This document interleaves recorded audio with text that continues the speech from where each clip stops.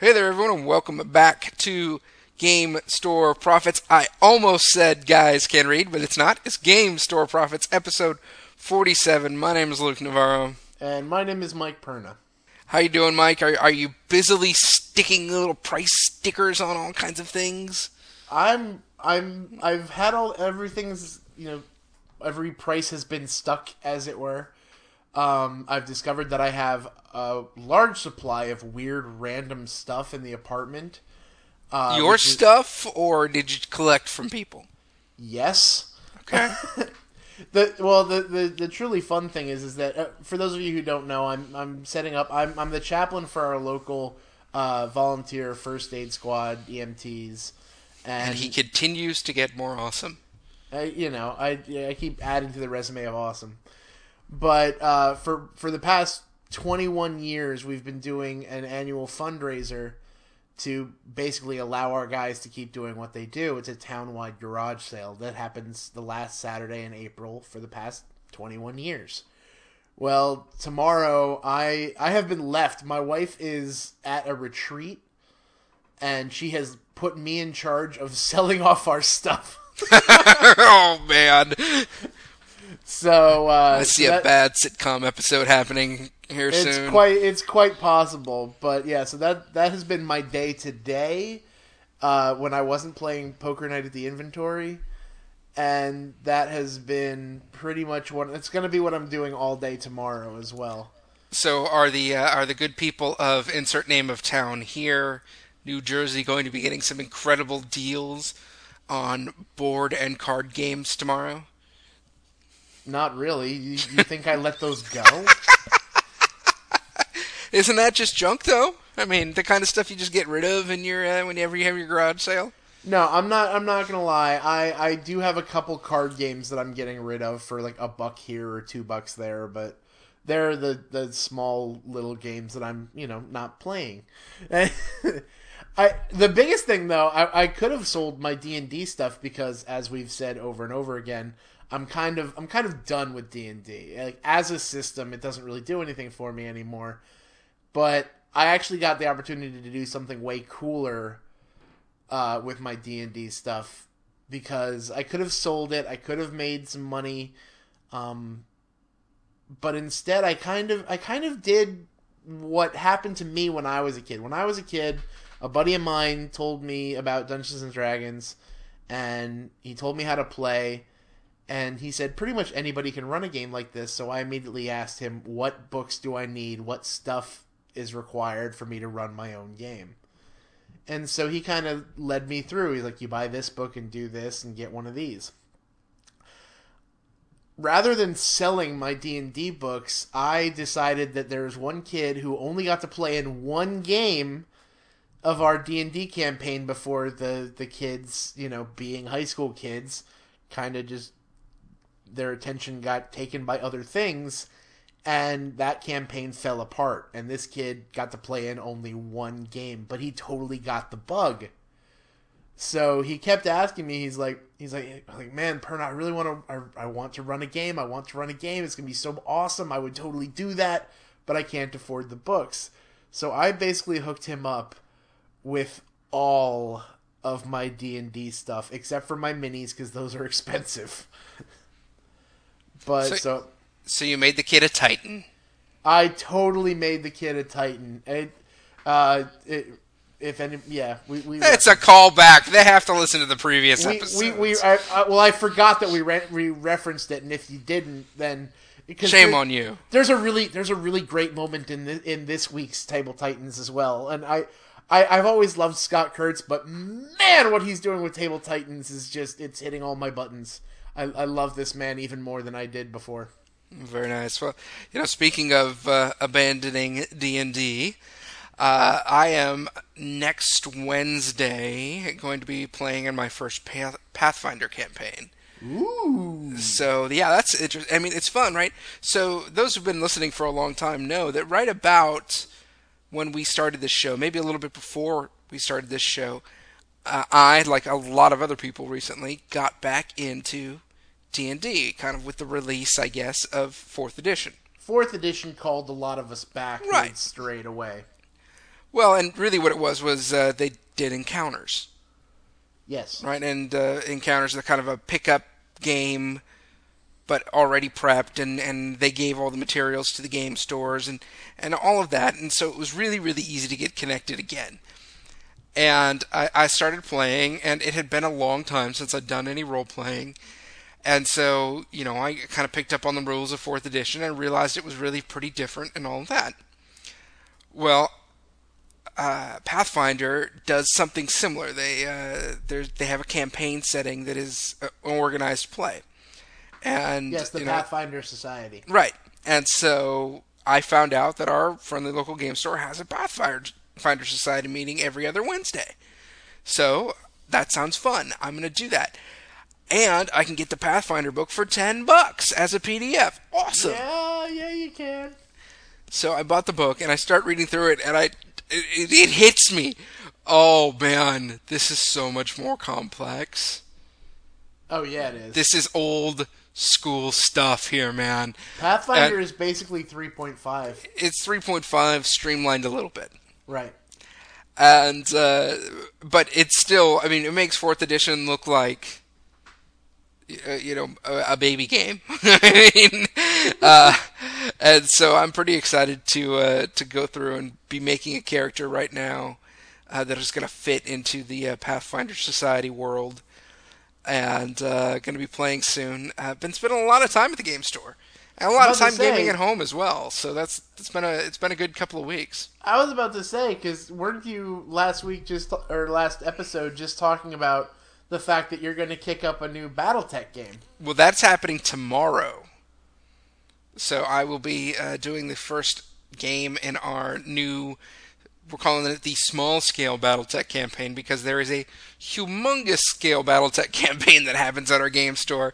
But for those who do not have 10 hours to play, right, we're going to do a small-scale campaign. We'll see how it goes. We're just going to see how many people show up tomorrow, and just kind of see what happens, see maybe if it can turn into an ongoing thing.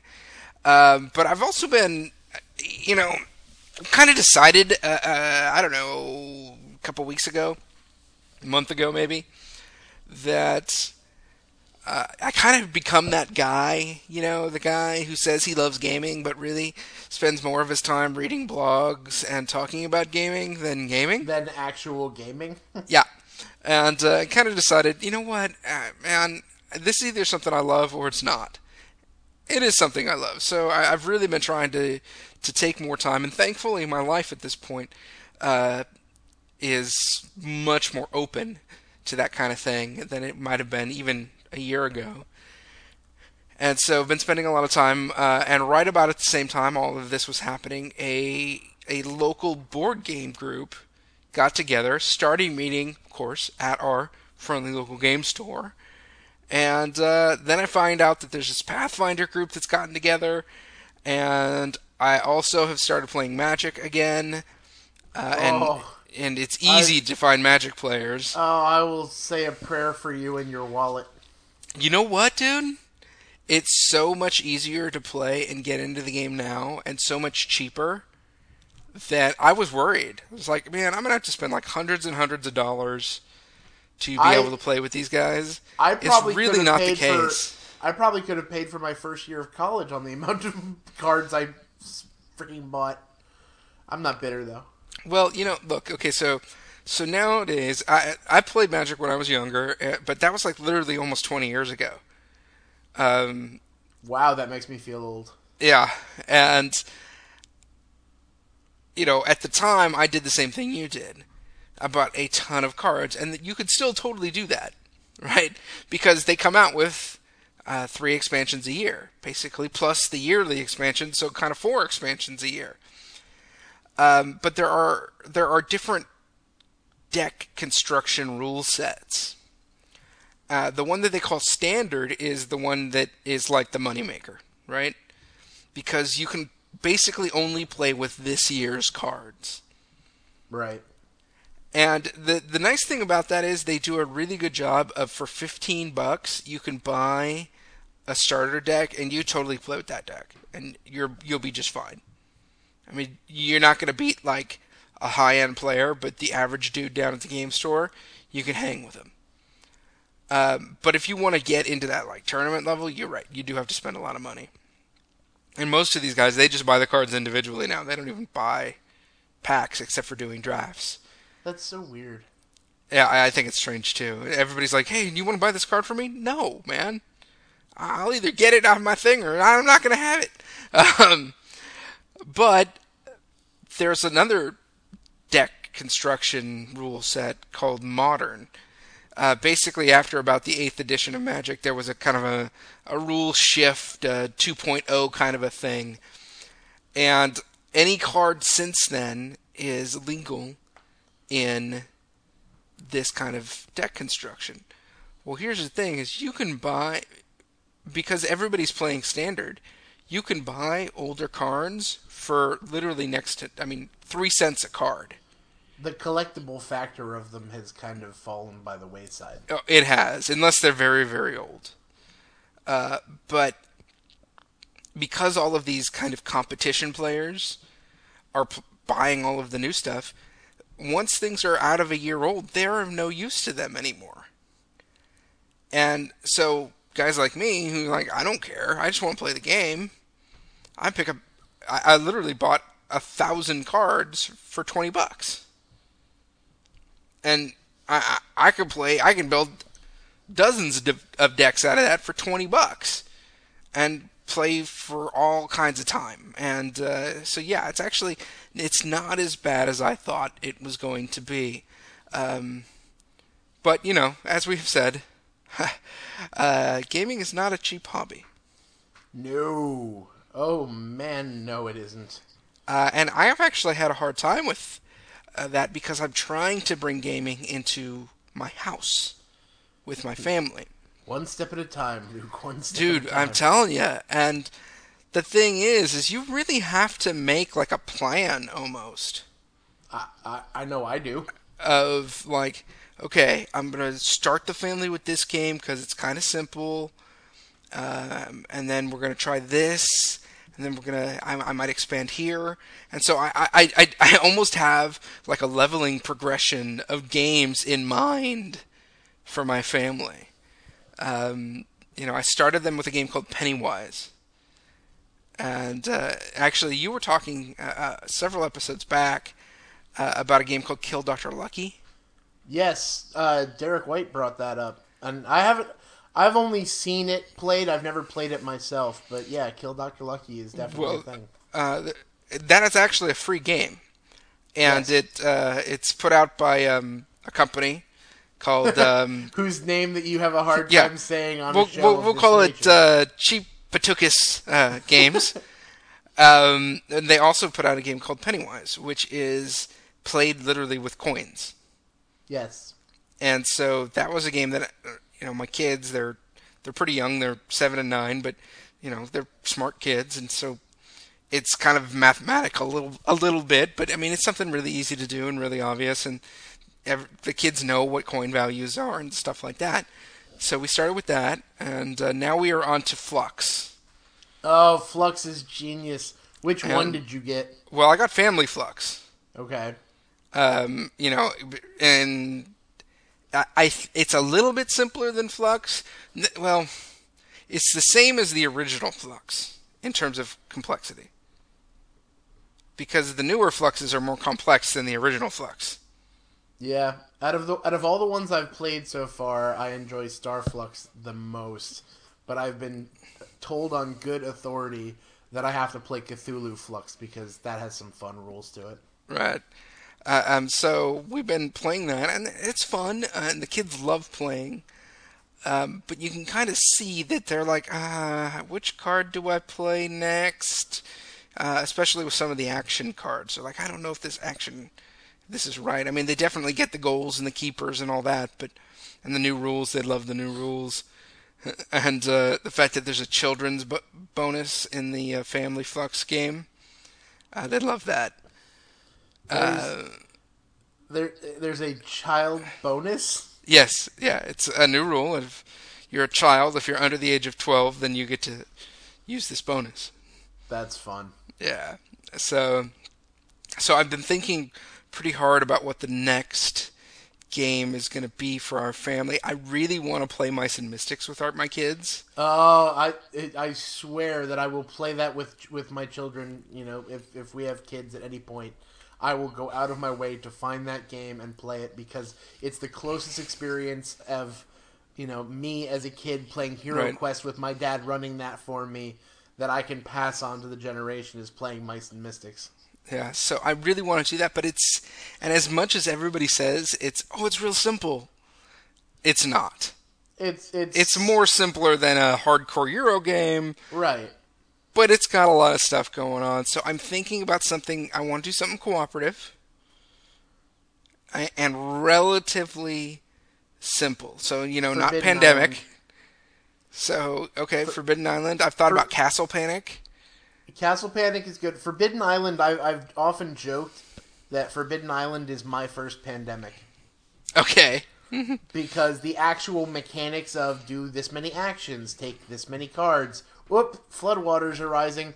It's pretty much pandemic in a much more streamed down, kid friendly kind of situation. All right, well, I will definitely check that out. And folks, if you have an idea, if you've got okay, cool, my kids are 9 and 7, and they are lovely and innocent, wonderful children. Okay, so if you have something that you think fits into that category for me, I would absolutely love to know. Please come and go to Facebook and tell us what you're playing with your family. I really, really want to know.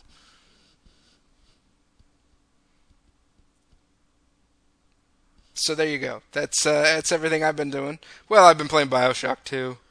And Still somewhere in jealous. there I played the Game of Thrones board game and King of Tokyo and I love King of Tokyo. Have I said that recently? I adore that game.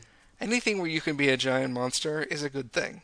Yeah, the king is the greatest monster of them all, in my opinion. He's a giant King Kong. The giant bunny robot that's actually piloted by a bunny rabbit is also kind of entertaining. I played as the big Sasquatch guy. Nice. Yeah. So yeah, I've been busy. A lot of time down at the game store trying to hook them up a little bit. It's an interesting thing, because you go to a game store, right? And there's clearly a couple of audiences at any game store, Okay. right? And maybe I'm wrong, but this has been the situation at every game store I've ever seen. Maybe you can tell me what you think. There are the youngins. Yes. Okay. There are the 23-year-old guy. The typical audience, yes. The one who's like, hey, I've got no responsibilities. I have a job. I have some money. Okay. Right. And then there's the old dude, Us. which I am now the old dude. Yeah, you are. Yeah. Now, at our particular game store, there are actually a lot of that kind of middle group because we're in a military town. Oh, that would make sense. But as you might know, if you, let's say, tried to start a church here, me, people come and go a lot in a military town. Right. So, there are people in and out, in and out, but it's hard for them to get, solid return customers because people are coming and going so often. Then there are kids, and kids are poor. Though not as poor as we were, but they're still poor and cheap. And would much rather buy all their stuff at Target because it's cheaper. Because it's cheaper. And so I'm there, and I'm watching people come in, spend the entire day there, and leave, and not spend a dime. Right. And I don't feel good about that. I mean, they're very cool people, and they want to open up the place and just come in and let you play. They have awesome game tables and everything, just like a game store should, right? But it's like I don't feel good about that. I want to spend some money every time I'm there. I want to support them every time I'm there. Even if it's just a couple of magic boosters or some new dice or whatever. Yeah, the more I become part of the community there and get to know the owners, and of course, as the old guys, we get to know the owners because they're old too. And so we have things in because common. they're not that much different than us. Yeah. Um, yeah, and so yeah, it's interesting. I mean, I'm having a real good time, and I will tell you this: I've maybe mentioned it to a couple of the youngins that are there. It is so much more fun to game when you have an income. Yeah, it is. So much more fun when you're like, that looks awesome. I think I'm gonna buy it. Speaking of awesome things in gaming and being able to afford these things, did you ever do that Kickstarter for the 3D tiles that I posted? I haven't done it yet, but I'm a big definitely fan. looked at it. I'm a big fan of putting up on our Facebook page pretty much anything awesome I find on Kickstarter in my random trolling for awesome. And I recently, because when 3D dungeon tiles first came out, I thought they were the greatest thing ever, but they were also that thing that I could never afford. Right, these were hundreds of dollars at the time. I mean, it was a small fortune. They looked amazing, but unless you were like the guys from Penny Arcade, where these guys just showed up at their door and said, "Here, play with this," the rest of us couldn't afford that. Well, apparently this technology is getting cheaper and cheaper, and more gamers are utilizing it, because there's a guy who will give you a basic set, which, isn't too extravagant, but like gets maybe the job done. Maybe like 3 rooms. Right. For like $45. $40, $45. And you know what? The truth is they don't look as nice as the like $150 sets. Right, but they still look pretty darn good.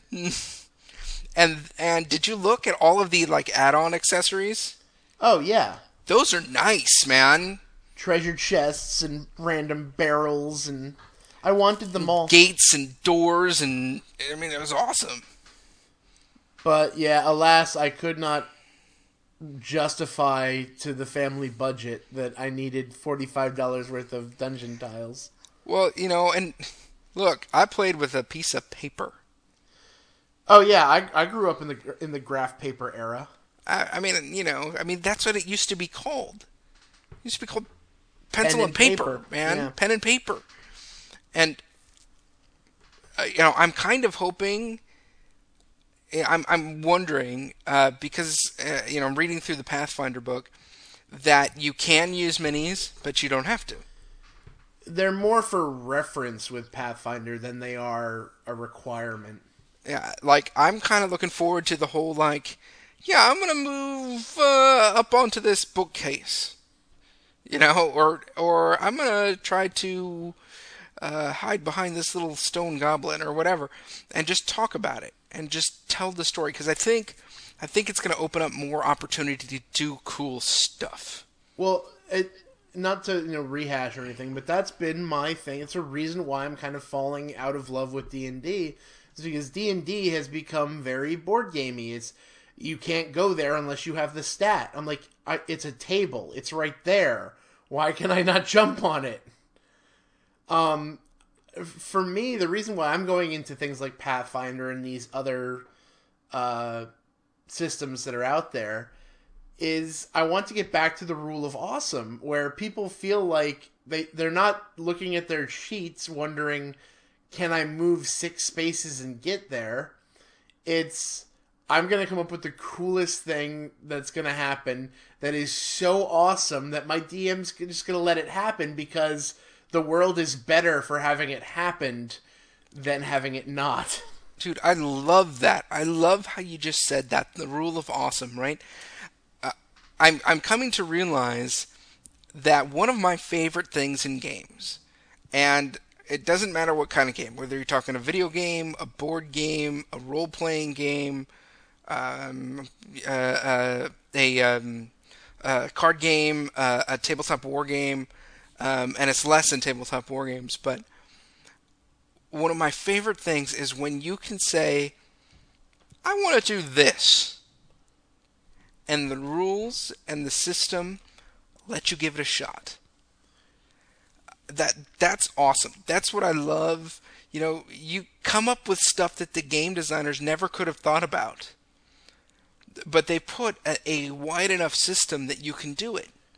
One of the You know, one of the coolest things that happened to that I totally did Rule of Cool, was in the last Victoriana game I ran.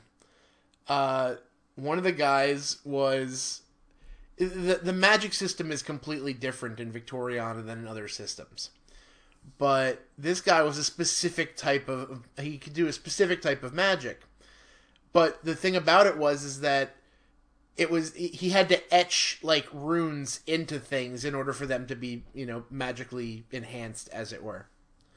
So he either had to have like a little rock with him that he had previously etched, or he had to actually etch things into the items. But the thing is that he didn't want to be a registered mage, and so he was basically practicing magic illegally, which is a thing in Victoriana. And so everything he had to do is he had to be secretive about it. Well, at one point he was trying to earn the respect of this one character who basically was a circus performer. He was a marksman in a circus. Like, he was a trick shooter. And so the guy says, the guy who's playing says, I want to walk up and I want to write a rune in the guy's gun. And I go, all right, well, what sort of rune do you want to use? And he goes, knowledge. And I'm like, why on earth are you etching a rune of knowledge onto this guy's gun? He goes, because I want to be a better shot than him. And I've never shot a gun in my life. So I need to learn how to shoot. And I'm just sitting there and I'm like, no, I'm not even making you roll dice. That happens. and that little thing, that whole, I'm not going to make you roll dice to see if you etch that rune in, led to this very awesome moment where all my players were literally on the edge of their seats, because it came down to, they were doing best out of 5, and it came down to that final roll.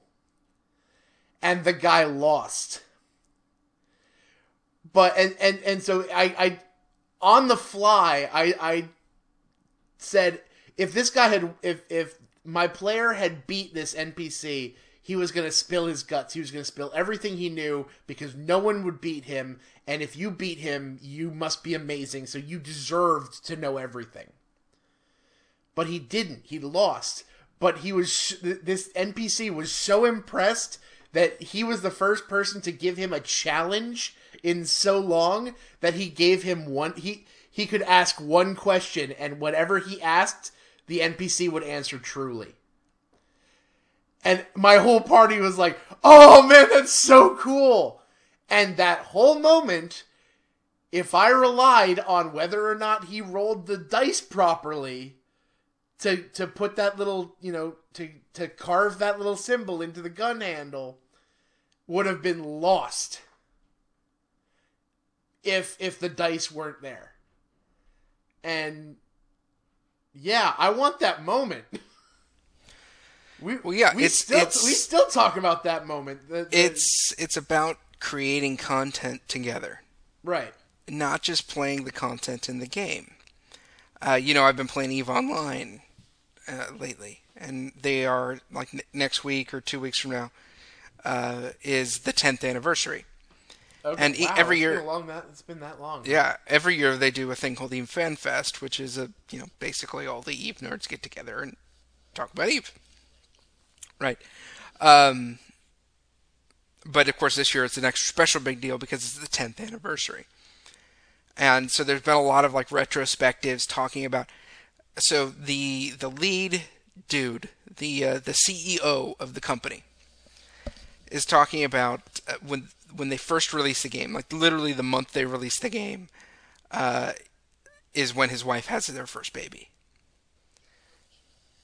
And so he takes, and the CCP, the company behind EVE, is an Icelandic company.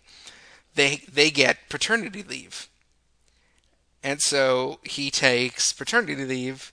So can you imagine, right? This is like the first couple of weeks of their game being out in the the CEO takes paternity leave. Um, and so he's at home. He's got this month off, and he realizes, like, you know what, babies and new mothers sleep a lot. And he kind of found himself like, I have all this time. I'm on vacation. What am I gonna do? And he starts playing some video games, and he's like, well, maybe I should play Eve. And he said he was miserable because every time he sat down to play, all he saw was all of the stuff that was broken about it. Right? And then somebody invited him into a corporation. He's like, well, should I do this? Should I not? I mean, he's like, I'll just lie about who I am, because obviously you can't tell him, oh, yeah, I know everything about this game. I'm the CEO of the company. I wrote the code for that. Right. And so he joins this little industrial corp, and they say, hey, well, we're doing some corp mining. Do you want to come along? And he's like, well, what's corp mining? He's like, don't worry, we'll show you. And so they're all out. They get to the asteroid field, and they start doing their mining, and one of the miners throws out a jet can, which is basically a mechanism in the game. You can put this humongous, ridiculous canister out in space that's far bigger than any of your ships could be, and everybody starts putting their ore in the jet can. And then a hauler comes in and takes the ore out of the jet can and takes it back to station. All the while, the miners are keep doing their mining. Well, these days, that's standard operating procedure. But the CEO of the company was like, what are these guys doing? They had never considered that players would do that. They had only put the jet can in as a means of trading stuff in space. And they had made it big so that they wouldn't have to change it at some point in the future. But these enterprising characters had come together and thought, you know what, if we use this thing and we get together and we work together, and he's like, at that moment, I was like, we have a hit. And obviously it took a long time for the game to really be a hit, but he was like, they did something that this is the CEO of the company would never have expected them to do. That's awesome, right? If you do something the game master has no idea you're going to do, that's awesome.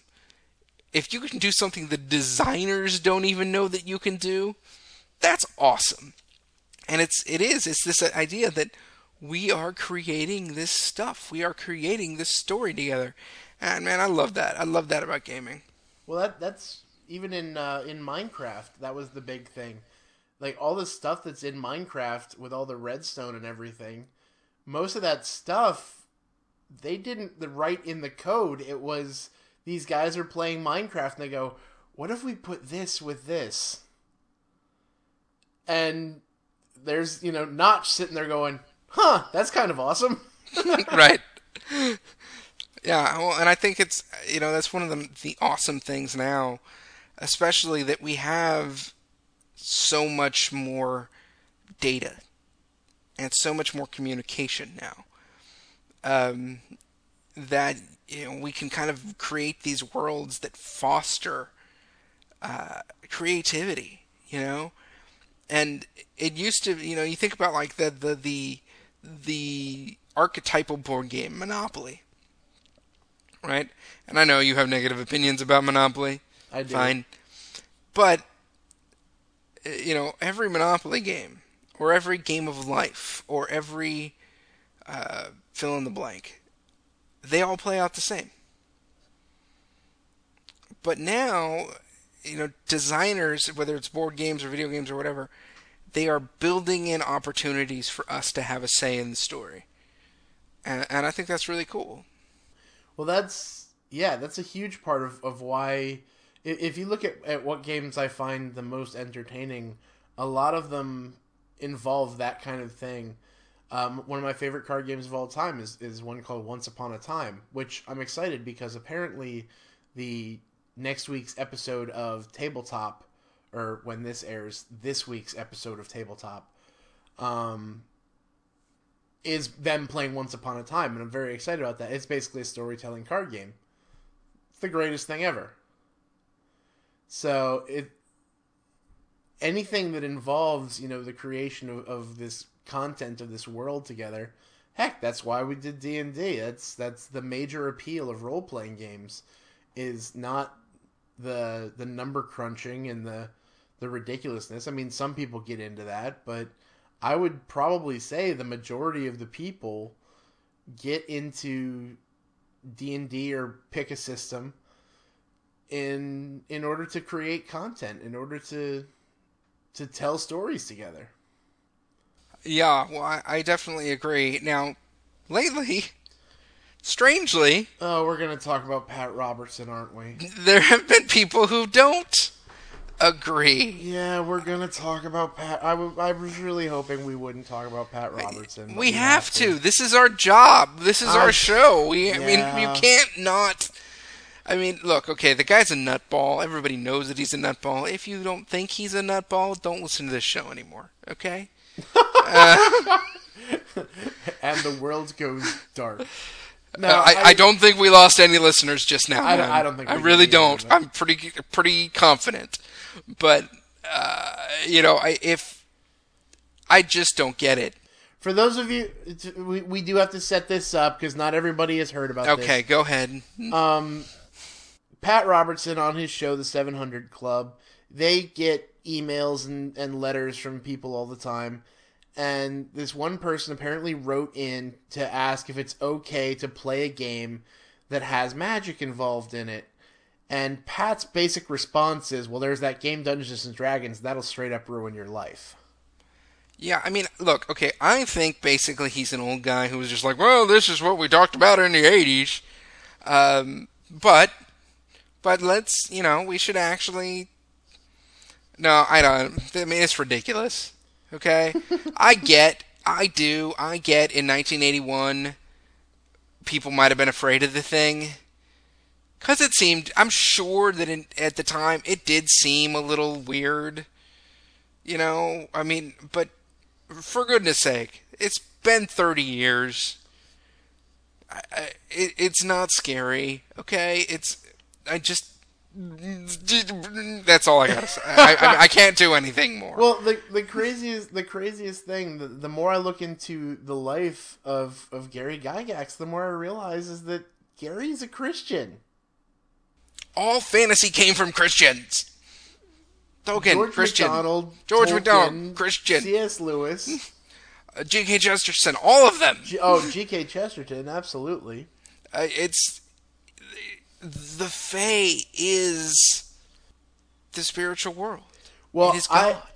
there was a video that came out a while back, and obviously it's a dramatization, and nobody knows if this conversation actually happened or not. But the whole idea was, it's fact, it is documented fact that J.R.R. Tolkien is the one who led C.S. Lewis to Christ. Which, there might be somebody out there listening right now who didn't know that. Yes, Tolkien, the guy who is often blasted by the same people that, are in the Pat Robertson camp here, that D&D is evil. Lots of people will say that Tolkien is into magic and devil worship and all this stuff. Tolkien is actually the one who led C.S. Lewis to Christ. Now, let us understand, it did not look like what we talk about now as evangelical Christians as leading somebody to Christ. However, They are good friends. They are both very deep philosophical people.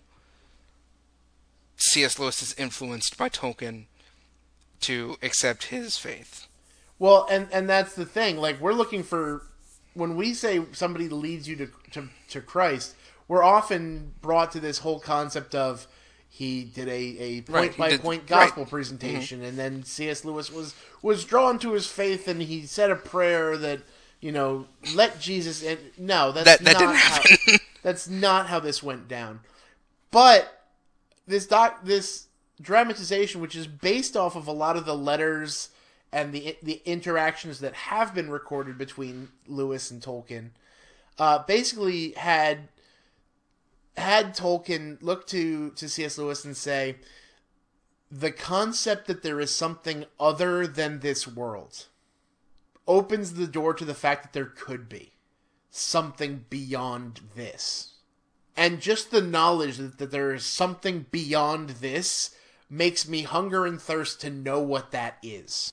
And again, that's not a direct quote, but it's kind of an extrapolation from all the stuff that Tolkien did say to C.S. Lewis. This idea that the concept that there is more to life than the empirical. That there is this aspect of otherness about existence. And that aspect of otherness doesn't replace God. It isn't God itself. It's the notion that there has to be something bigger outside, not us.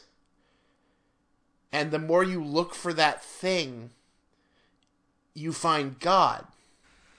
So we talk about... I have so much to say. So I'm going to throw in a couple quick things, and then I'll talk about some bigger things. Do it. Okay, if you are willing to deal with a hard read, okay? It's a hard read. I think I know what you're going. But you need to read Tolkien's lecture/essay called On Fairy Stories. Yes. It's going to take you maybe 2 or 3 times through it to figure out what he's talking about. But you definitely want to, listeners, you definitely want to consider that. If you're not interested in the kind of hardcore philosophical, like, you have to figure out Tolkien's brain and he's smarter than you, so it's not easy to do, version, then go and read one of his short stories called Leaf by Niggle. Yes. And you'll cry. If you don't cry, you have no soul. Yeah, I mean, it's beautiful, right? This incredible story about how we are created and about how we can foolishly go about trying to achieve God's grace, and we can just, I mean, it's great, right? Oh my goodness, read the creation account in the Silmarillion. Well, that's even harder than that. But I love it, dude. It's all music, man. It's just music. But okay, so that's kind of the quick stuff. So God made us. He designed us with hooks that would lead us to Him. And Paul talks about this at the beginning of Romans. He talks about the way nature is a hook that leads us to Him. But there are many ways by which we gain access to, and now here's the tough part, because it's very difficult to put words on things without, invoking other ideas. Right. But let's just say it opens us up to spiritual reality. And Tolkien's going to say that fantasy, that the Fae, is one of those things. If you talk to a Buddhist, they're going to tell you that meditation is one of those things, and they're absolutely right. There are quite a number of things, and you can actually put some diodes on somebody's head and measure these things, but... And there are people out there doing it. Oh, absolutely. And we are, so I'm not trying to be like, super spiritual here. We were literally built to connect with God. And there are mechanisms, art and friendship, all of these things where, and you know it when you feel it. You know when you feel like, I'm in a different place. I have somehow opened a veil. I've somehow achieved a different level, and I'm here, and I can feel God's presence with me. And you know that, and as believers, we can name Him as Yahweh God, but I experienced those things before I came to Christ. I just didn't know what it was. But it was right. God hooking me. And for me, playing games together, imagining worlds together, is a hook. It connects me to God. And it was one of the things that God used to bring me to Him when I was 17 years old.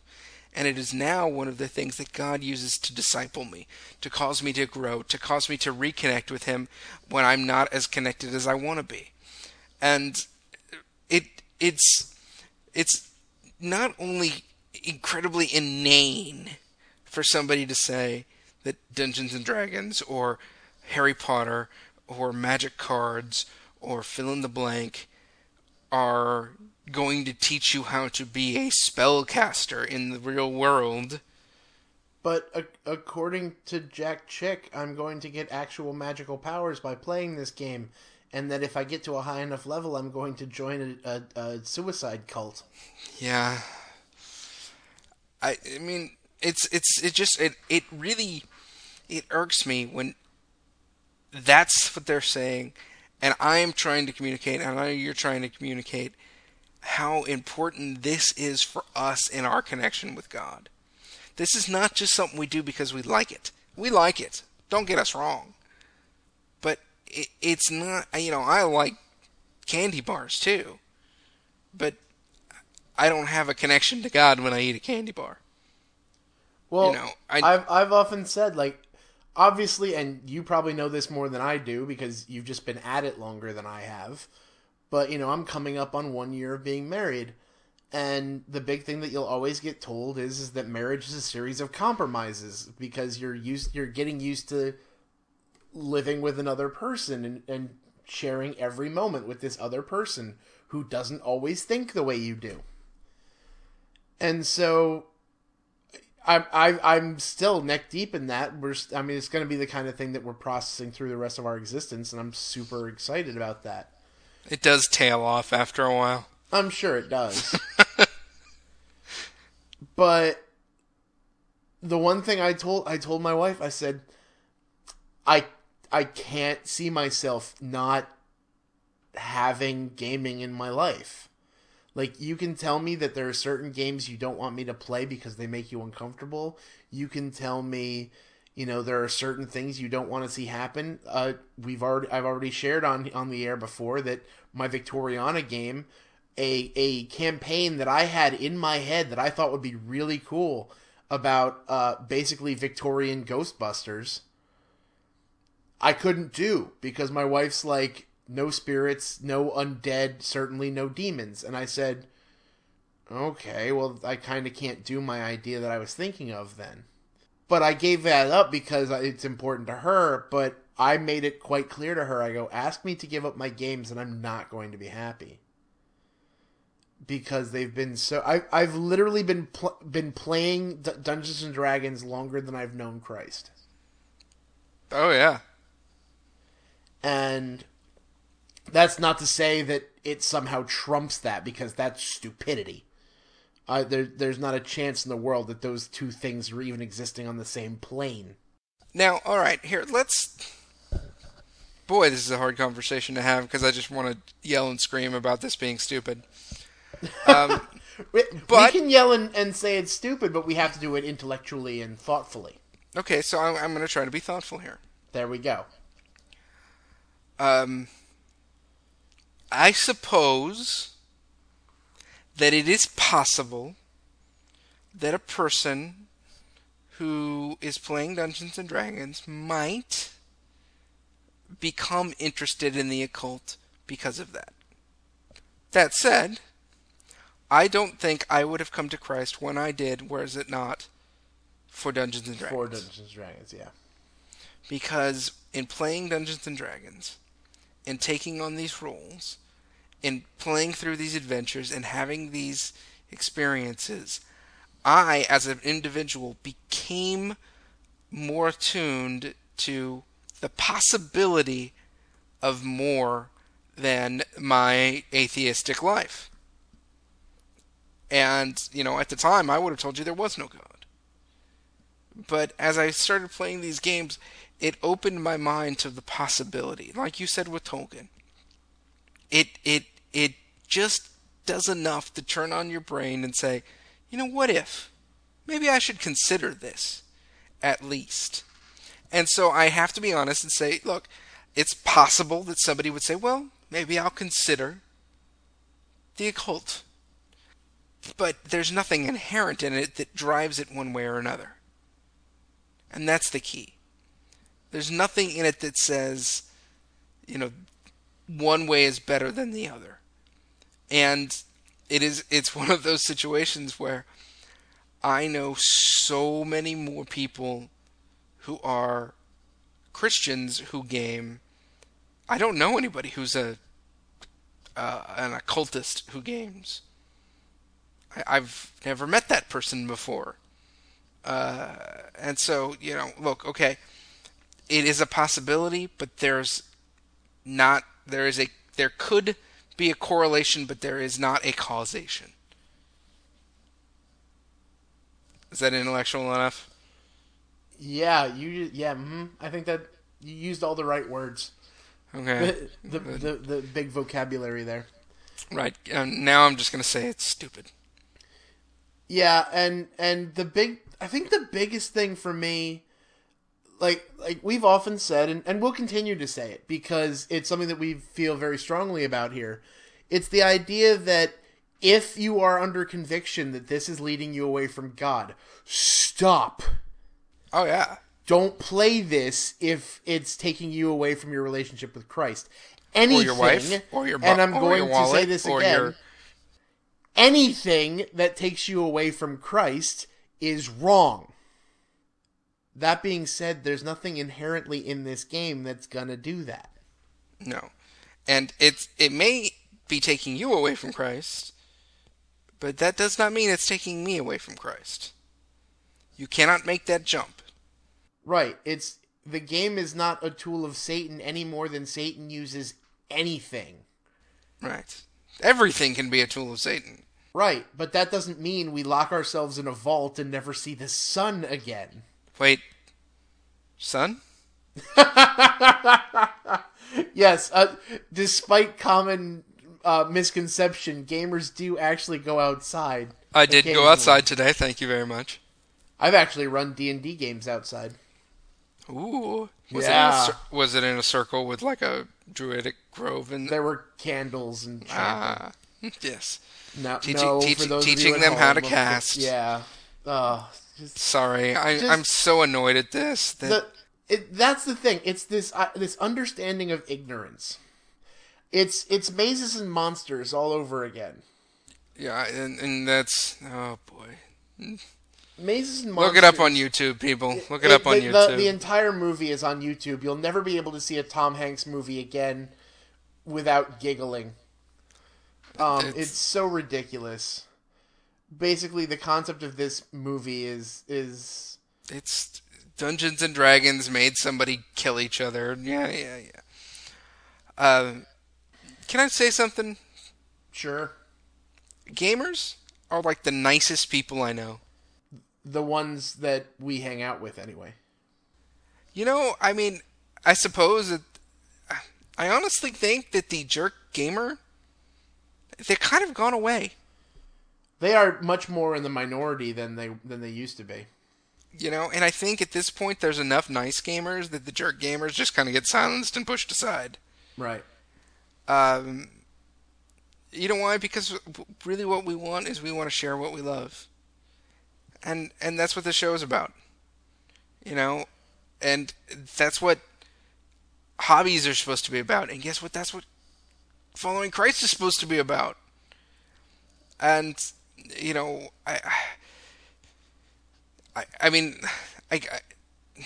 boy, this has been a tough episode. So let me go at it this way. I can just see the rage building up behind you. Yeah, so I'm trying to go happy. Well, I can definitely take us into a happy place with Okay, this. please do. Help me out. See, this is the way I see it. I've often said that when I run games, I pray for my players. And a lot of people are like, that's really kind of silly. And I don't think it is. Because this is how I view my games. If I'm playing with a bunch of Christians, and there have been games that I've run that are almost, if not entirely, played by Christians.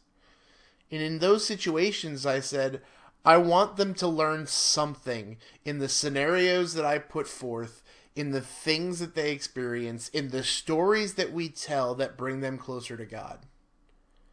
I want that to happen. I want this to be more than just a game. Because if it's just a game, we could probably fire up my Xbox and just play a game. I have a lot of them. They're fun. Playing this is about creating stories and being able to deal with stuff on a deeper level and really dig into the meat of stuff that's around you and character flaws and character successes outside of you. And so this game is full of awesome. There have been other times, though, that my prayer has been different because the people I play with aren't Christians. The D&D game that I've been playing in off and on for the past, I think, like 4 years now, not a one of them's a Christian that I can tell. And I pray for those guys too. I don't run that game. I'm a player in that game. But I've often figured out that this is not just, again, it's not just a game. I look at this game that I connect with these guys, I tell stories with these guys, I hang out with these guys. These guys quickly become brothers. I had the hardest time coming up with the guest list for my wedding, but I promise you, my gamer group was all invited because I have been through a lot with these guys, and it all started because we got around this table. I pray in those games that somehow I might be able to explain to somebody that Christ is real. I'm currently, and it shows up in the most interesting ways because I'm currently playing an evil character in that game. Alignment-wise, I'm evil. But there are two things that I've said that kind of sit with some of the guys, and some of them have mentioned this to me. One, I said I would love to play an evil character because I think it's fun, but I refuse to play what I refer to as a puppy kicker. I'm not evil for the sake of evil. My guy's the kind of evil, and I don't want to go too much into that because it's a character story and whatever, and I think I've already told it. This guy isn't a puppy kicker. He just thinks he's right all the time. He's the Dr. Horrible of this game. The world is a mess and he just wants to rule it. But I also told the GM, I'm like, this guy wants power at all costs because he thinks that he has the divine right to rule. I don't want that to go well for him. And my GM looks at me and he's like, what do you don't want it to go well? I go, this is what's going to happen. Either my guy is going to have a moment when he gets everything he wants, and it's going to destroy him. It's either going to lead one of two ways, depending on how my GM sets it up. It's either going to end with his redemption, when he realizes that the path he's been going down has led him to just be a broken waste of a shell of a man.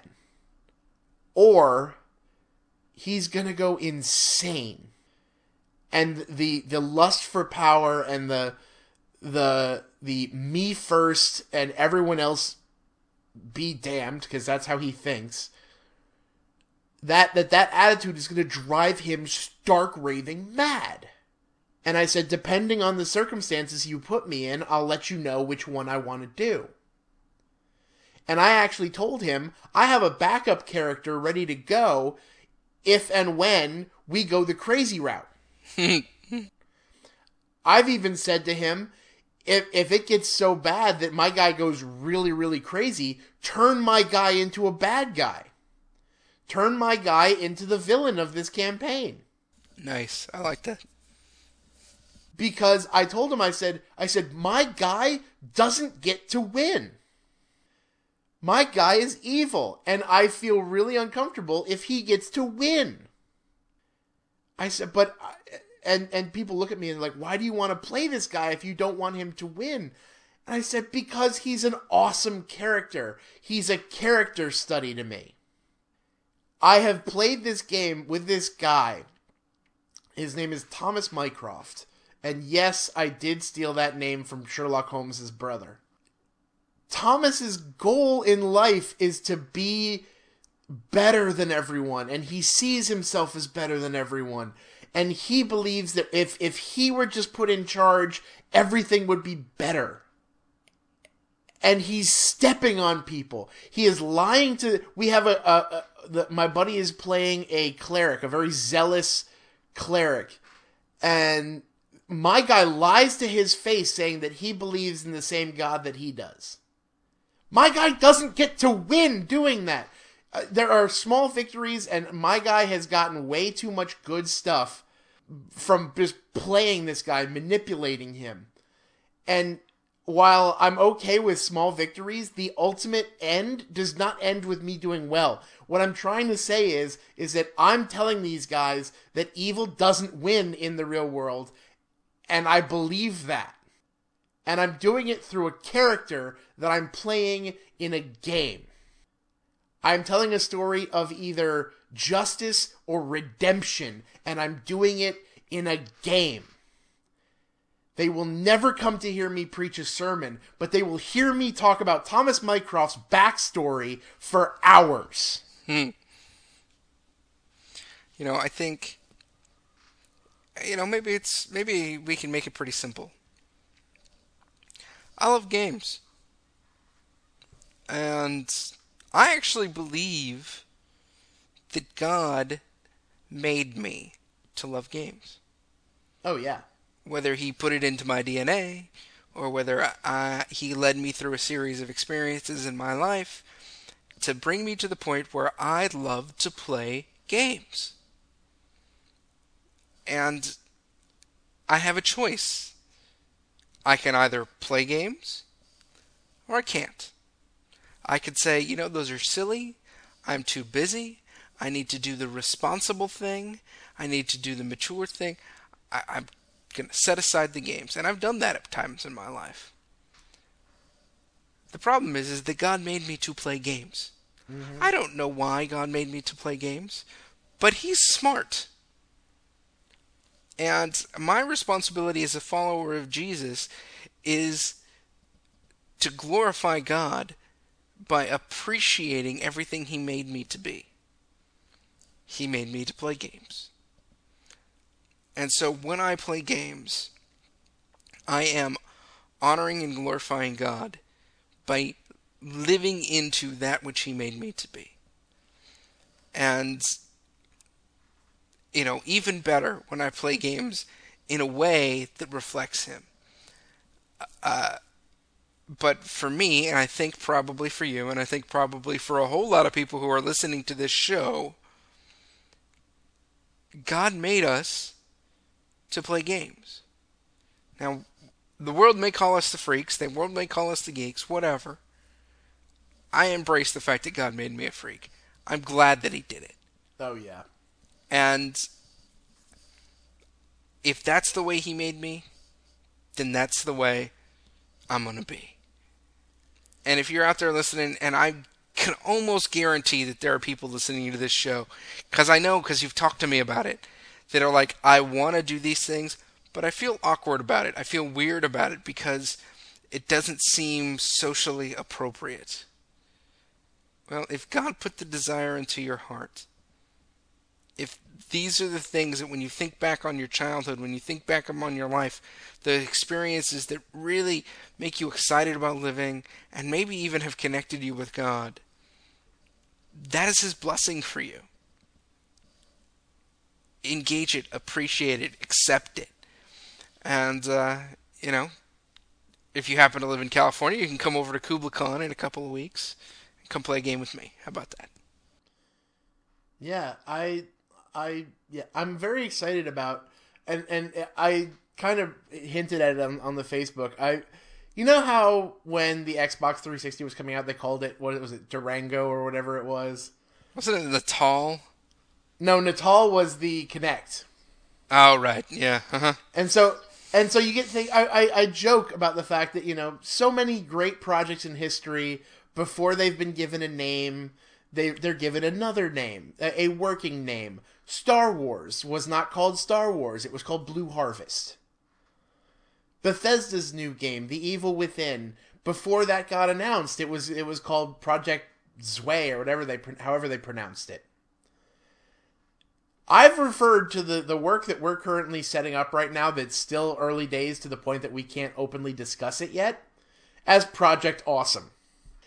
And I'm very excited about Project Awesome because it's an opportunity for us to show people that God has called us not to just participate, but to literally go running into these situations that the church has been so terrified to get into, and be a light of the gospel in these situations.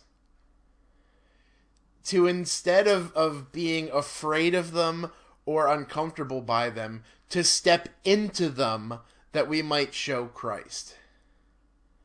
And I'm super excited about this. I can't wait till, I hate the fact that there's so many variables that are still up in the air that we have to nail down before we can do it. But I will still shout that Project Awesome is amazing. I can't wait to get you guys involved in this. But we can say that there are stuff that we want to see happen with Game Store Profits. Game Store Profits is a part of Project Awesome. And it will continue. It will continue. There's basically unchanged. There's no plans to get rid of this podcast in Project Awesome. But we do want to just open it up to you guys. We're definitely willing to see other stuff. We've been listening to a lot of other podcasts. We've been seeing what we like, what we don't like, what is us, what isn't us.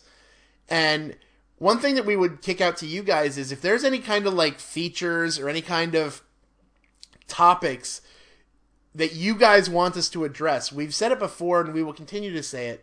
This podcast is for you guys. We thank you guys so much that there's more and more people that are contributing to the Facebook page, and that's awesome. But if there's anything that you'd like to see us do, if you'd like to take a minute to do a review, or if you'd like us to really kick out the Bible study, or if there's anything that you want to see us do, give us a suggestion on the Facebook page, at our email, GameStoreProfits@gmail.com.